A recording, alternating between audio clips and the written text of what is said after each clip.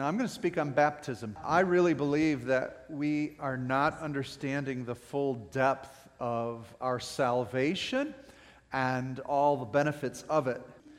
Baptism is a transliteration of the Greek word baptizo. So it's the same word in English as it is in Greek and in Latin. And the word means to immerse. And there's a reason why the symbol of baptism is essential to the symbol of salvation. And the concept of immersing is the concept of covenant. So the idea of covenant is what? To become one. To become one in covenant means that two enter into not only relationship, it's more than that. You know, people who enter into a contract enter into relationship, but it's a limited relationship. Covenant is an abandonment of self to where the two literally become one. All right? It's beyond a relationship. It is a state of being. Many of us don't understand that you are one with Christ Jesus. And I want us to understand the depth of your salvation and what baptism symbolizes. So it is the two becoming one, and that's covenant language. And in order for two to become one, there has to be a death of what was old because you're becoming something new. When you enter into covenant, you don't stay the same. You can't stay the same. If you are becoming transformed into the other being, you're not going to be the same. Does this make sense to you logically? So you cannot be two separate entities as a contractual situation. A contract upholds the two parties. A covenant eliminates the two parties into one. So there is a death in baptism. That's why we talk about being buried with Christ. You're being immersed, and there's a death to the old life, and you are becoming new into one new being. And as far as Jesus is concerned, you're no longer individual you're His body. You're one with Him. Father, make them one as you and I are one. Okay? So this is covenantal language. So the two become one. And that's identity. Probably the best illustration I have, and I use it all the time, is when you take two separate objects, an Oreo cookie and a glass of milk. Right? This is the best illustration I have for baptism because of the illustration. You have an Oreo cookie, beautiful, wonderful, pleasant thing that it is, and you have a glass of milk, not lukewarm, for I will spew it out of my mouth. Rather have it cold or hot, either one, but not lukewarm. And you take those two entities, those two things, and you take that Oreo cookie and you immerse it into the milk. You get skilled at this so that by the touch of your fingers, you know how saturated it should be. What happens to the milk with that cookie? It gets chocolatey. The milk gets chocolatey, right? It takes on the flavor of that Oreo. What happens to the Oreo? Saturated with the milk. The two become one. You can't extract the milk out of that Oreo. It has absorbed it. Am I right? Now, this is where the illustration stops. I'm just helping you in case you want to try this. Don't leave it in too long because it begins to crumble and you got to get a fork and get it out, and that's like, oh, that's not good. Timing's everything. But I use this illustration because when you are baptized into Christ Jesus, Christ comes into you, and you come into Him. And you are no longer two separate beings. You are what? One. You're one with Him. So every decision He makes, He's not making independent of you. Every aspect of your life is part of His life. What you're going through, He's going through. What He wants you to bring you through, you will come to because He is directing you. So this is essential in baptism. It is covenant language. You're not two separate beings anymore. You're one. So let's apply that to salvation. And through the symbol of immersion, the water is a symbol, but there's a reality that takes place. On your outline, Romans 6:3, some have said that this is the most important verse in the book of Romans, and it says this: do you not know that all of us who have been baptized, I'm going to switch the word immersed, all of us who have been immersed into Christ were immersed into His death. You have to die to come to Jesus. Now, this is essential. That's why we're going to have a lot of people who think they're saved and they are not saved. You'll ask them, do you believe in Jesus? I believe in Jesus.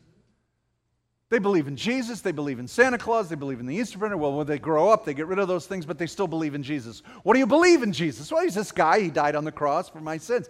But have they died with Him? Have they entered into covenant with Him? Or is this just a belief system and a thought and an idea? Well, watch their lives and you'll see if they are walking in oneness with Jesus. If they're not walking in oneness with Jesus, it's simply a thought. We're not here because of thought lives or belief systems. Some people are Marxists, some people are socialists, some people are capitalists, some people have different ideologies. And if you believe in Jesus but you haven't been immersed into Him, it's no different than any of those other belief systems. Does this make sense to you? So what this verse says is, don't you know that those who have been baptized into Christ or immersed into Christ were immersed into His death? When He was nailed to the cross, you are believing you were nailed to the cross.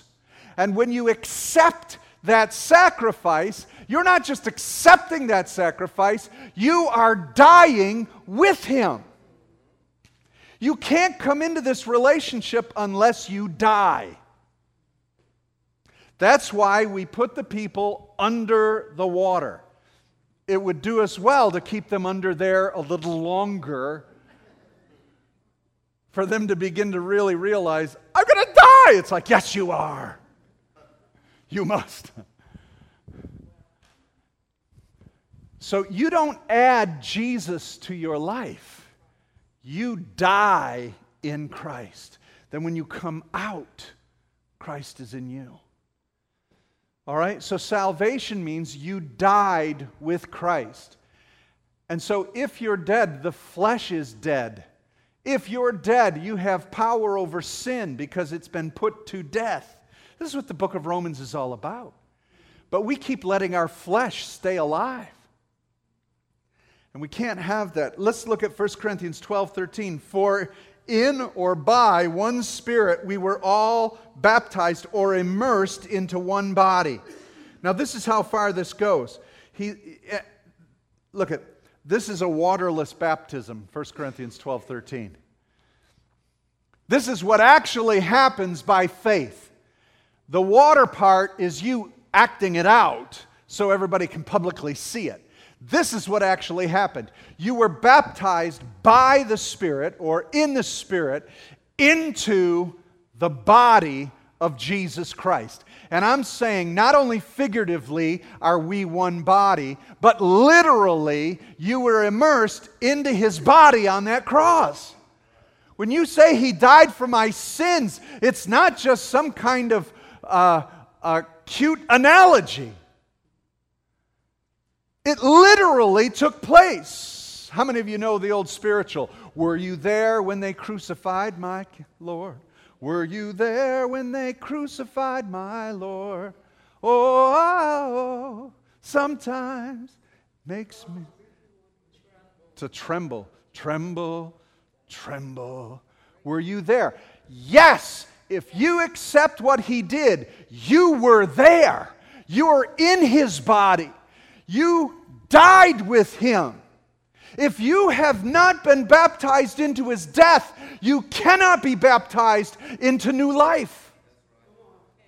Do you see what I'm saying? So we've got to be so careful with this easy believism. Who wants Jesus? Accept Jesus. Say, yes, Jesus, I say this, da-da-da-da-da. You're in!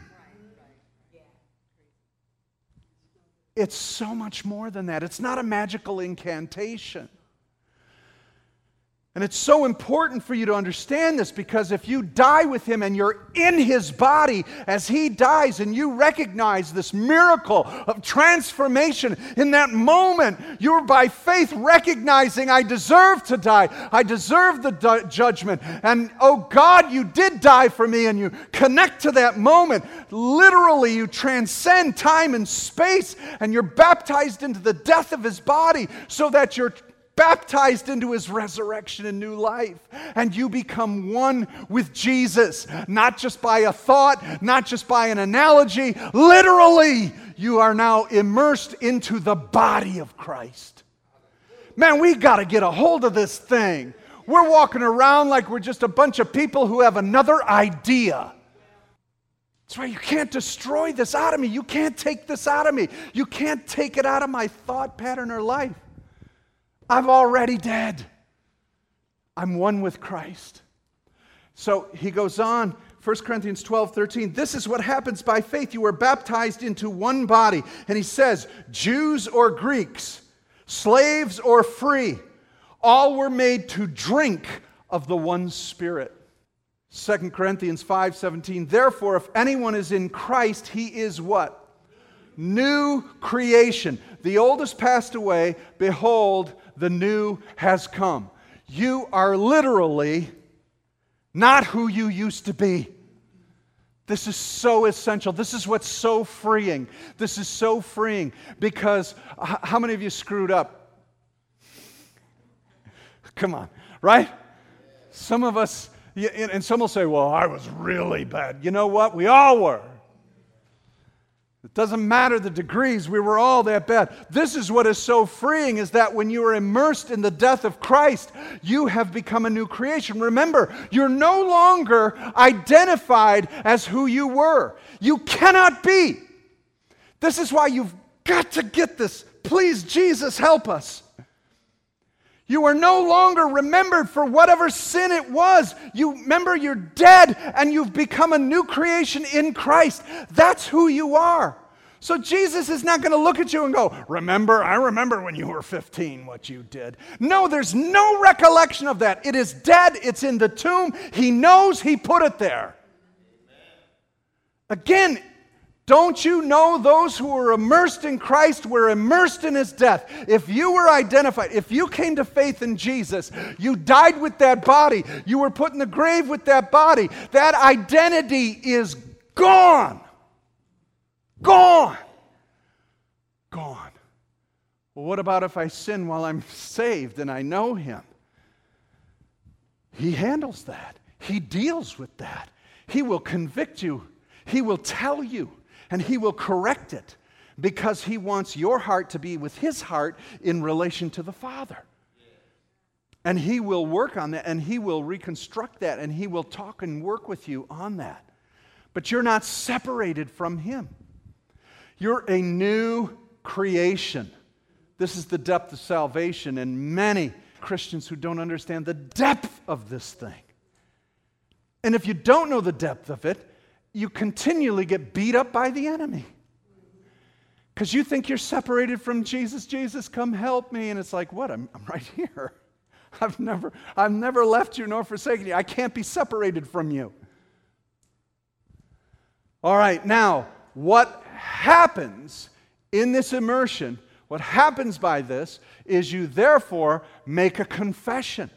When out of the abundance of your heart, this is a biblical principle, and it happens to whether you're a believer or not, out of the abundance of your heart, out of the filling up of your heart, what happens? The mouth speaks. See, even unsaved people do that. I dare cut someone off today. When you're driving home, cut someone off with your car, and out of the abundance of their heart, something's going to come out of their mouth. Have you witnessed this? All right, so as you're immersed into Christ, there's a confession that comes out of you. So let's look at it. Luke 6:45. The good person out of the good treasure of his heart produces good, and the evil person out of the treasure of his heart produces evil. Out of the abundance of the heart, the mouth speaks. So Romans 10, 9 and 10 is what happens as you come into Christ for salvation and you're immersed into his death and you're immersed into the body of Jesus. Romans 10, 9 and 10 says this, because if you confess with your mouth that Jesus is Lord and believe in your heart that God raised him from the dead, you will be saved. For with the heart one believes and is justified, and with the mouth one confesses and is saved. We so often say this, if you want to receive Jesus, come up and say this prayer. I believe Jesus died for my sins, right? So we have them confess with their mouth. That's biblical. What we really need to stress is what's in their heart, right? I've led a lot of people to the Lord. I've told them to say this, repeat this prayer after me, and there's a number of reasons why people say the prayer. Peer pressure, they're desperate. They need something. We'll try Jesus. I've tried Aunt Judy, and she won't give me any more money. And I asked my parents, and they still won't help. I'm desperate. I need something. I'll give Jesus a try. I've been on the foreign field where you hand out water or food, but, minister to them and say Jesus, and they're like, yeah, whatever to get the food. I'll say Jesus. I'll say Buddha. I'll say Allah. Whatever. Just as long as I can get the water and some food. So, you know what I'm saying? But what this verse is saying is that the confession is because what has transpired in your heart, because the sequence is out of the heart, the mouth speaks. We don't speak unto believing. You believe and then speak. And so the confession is that Jesus Christ is risen from the dead. That's essential. Why?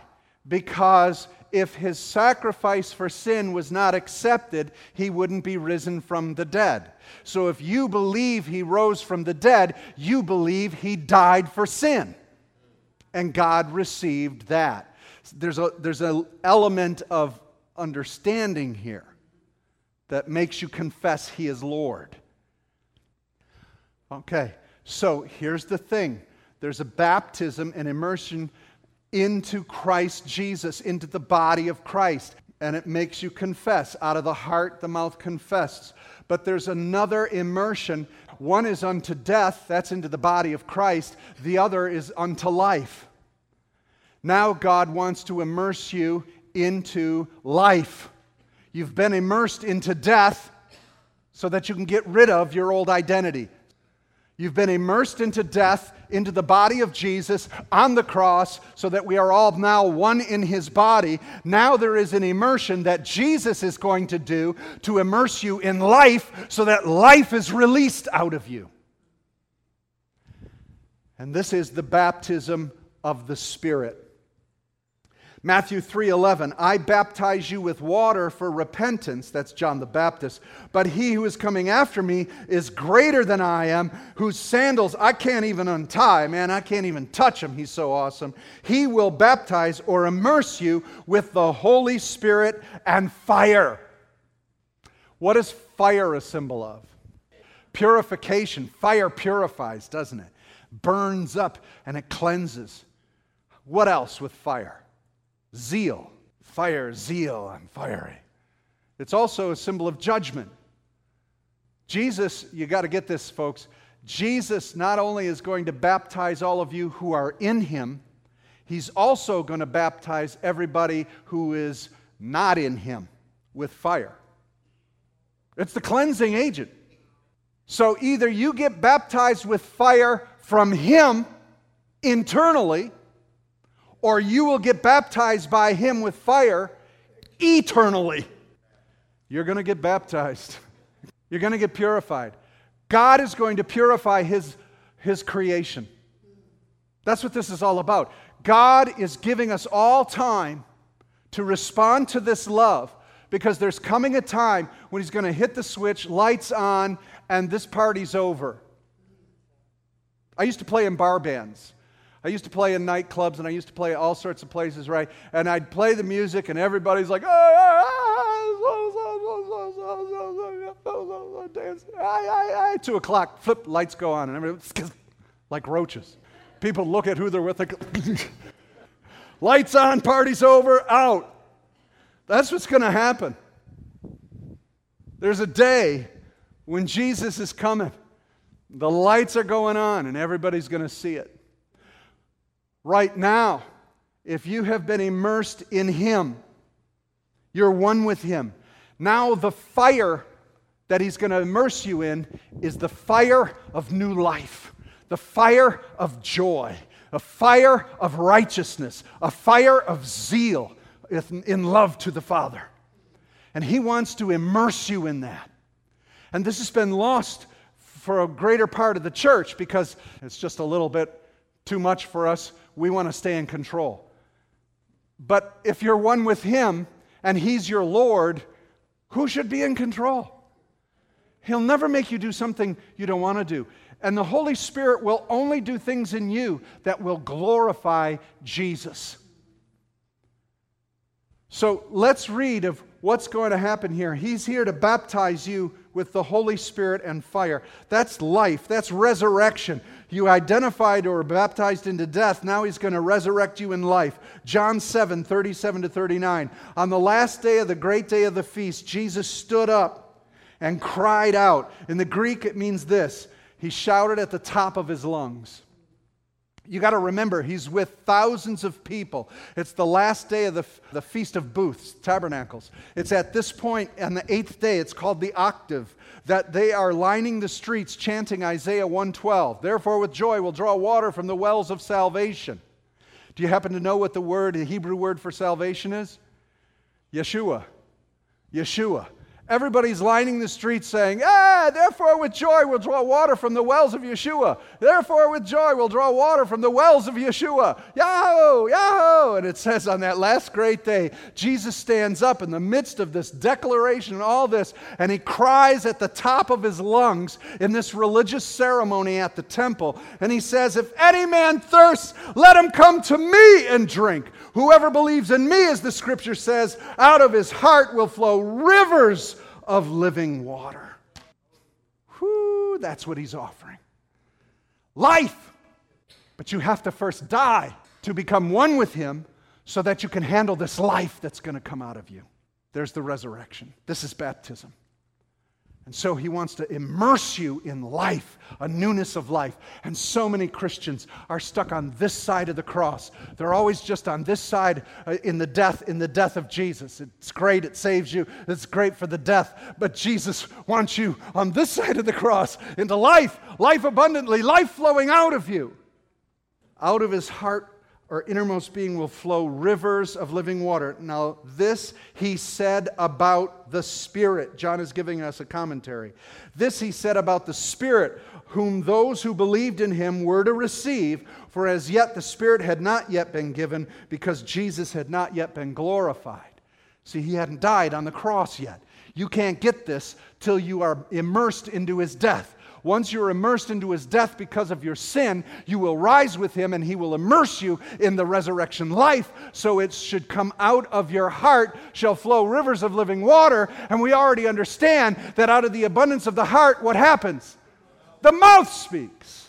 So out of your mouth comes rivers of life. Have you ever thought about that? We say, out of our innermost being, out of our belly will flow rivers of living water. What does that mean? You know?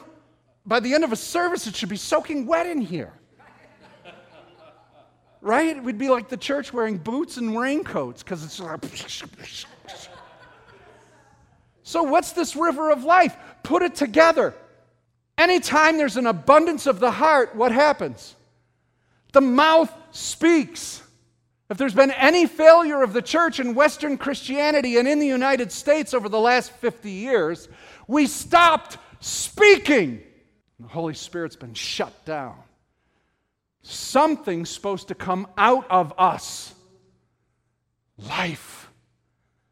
Not arguments, not shouting and yelling at other people, not this or that, but life. Can you speak words of life? The difference between a Christian and everybody else is not how loud they yell. It's the quality of what they're saying. You have a river of life. Listen, why do you think the most important gift in the New Testament is prophecy? Every explanation of the gifts in 1 Corinthians, in Romans 12, in Romans 14, in Ephesians, every list of the gifts, they're diverse and different except for one that's constant in every one of them, prophecy and edification. Because a river of life is always flowing out of the Christian. It should be. Look at what he says.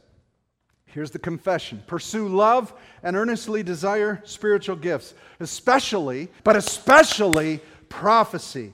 For one who speaks in a tongue speaks not to men but to God.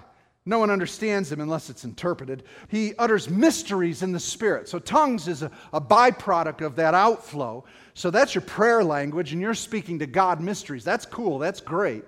But he says, what I really need, on the other hand, the one who prophesies speaks to people. So let's get this right. Tongues speaks to whom? And the word tongues is languages, glossolalia. Speaking spirit languages. That's the river that's coming out of you. Now, this river can flow as a river to God in prayer, and that's where the prayer language, tongues, comes from. It's good, great. But what does prophecy speak to? Who does prophecy speak to? People. We need more of that. He utters mysteries in the Spirit. On the other hand, the one who prophesies speaks to people for their edification, exhortation, and comfort. So, what do people need today? I would say these things. This world desperately needs the resurrection life of Jesus Christ. You've been baptized into His body. Have you been baptized by His Spirit? Now to release life out of your mouth to people. Oh, we've got Pentecostal people who speak in tongues and pray in tongues like crazy, but they're the rudest people on earth. Rude and mean and intolerant and impatient. I'm sorry, that don't line up. No, it doesn't. James talks about that, and he said, you can't have salt water and pure water coming out of the same fountain. James was dealing with that. He said, how can this be? All right? So if we're baptized in the Spirit, there's got to be, sure, tongues and spirit language, but there's got to be the language that speaks to the people around you. That's because you're baptized in the Spirit. You have an immersion of life. This is where God's taking us. There was a prophecy tonight that we're to look towards what we're becoming, where He's taking us. He's taking the Pentecostals who understand that spirit life and spirit language into the prophetic now to speak it over people.